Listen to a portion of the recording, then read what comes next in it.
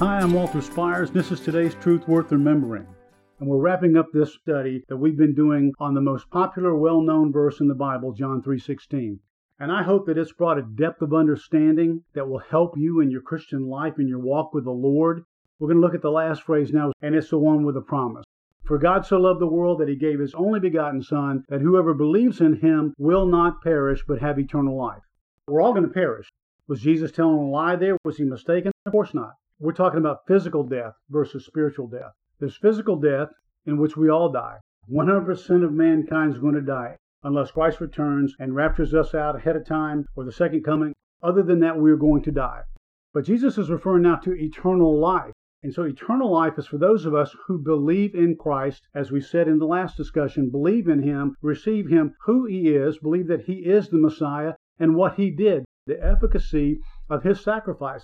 That blood that cleanses us from all sin makes us right and holy before a righteous God. That's the great news. The promise is eternal life.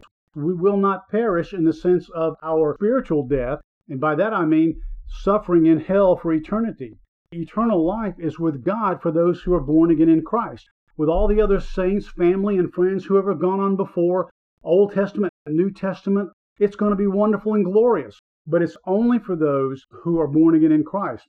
And the sad truth is this: there is eternal life for those who don't believe, for those who continue to reject him. That eternal life is in hell.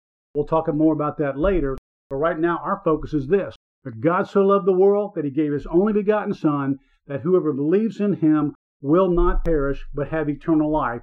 My dear brothers and sisters, those are the most encouraging words in the Bible. This is Truth Worth Remembering for Christ's sake. Amen. To learn more about how you can become a Christian, grow in your walk with the Lord, donate to help keep this ministry going strong, and receive freely of all the biblical content, video, audio, and written, go to onlyjesus.life. That's onlyjesus.life.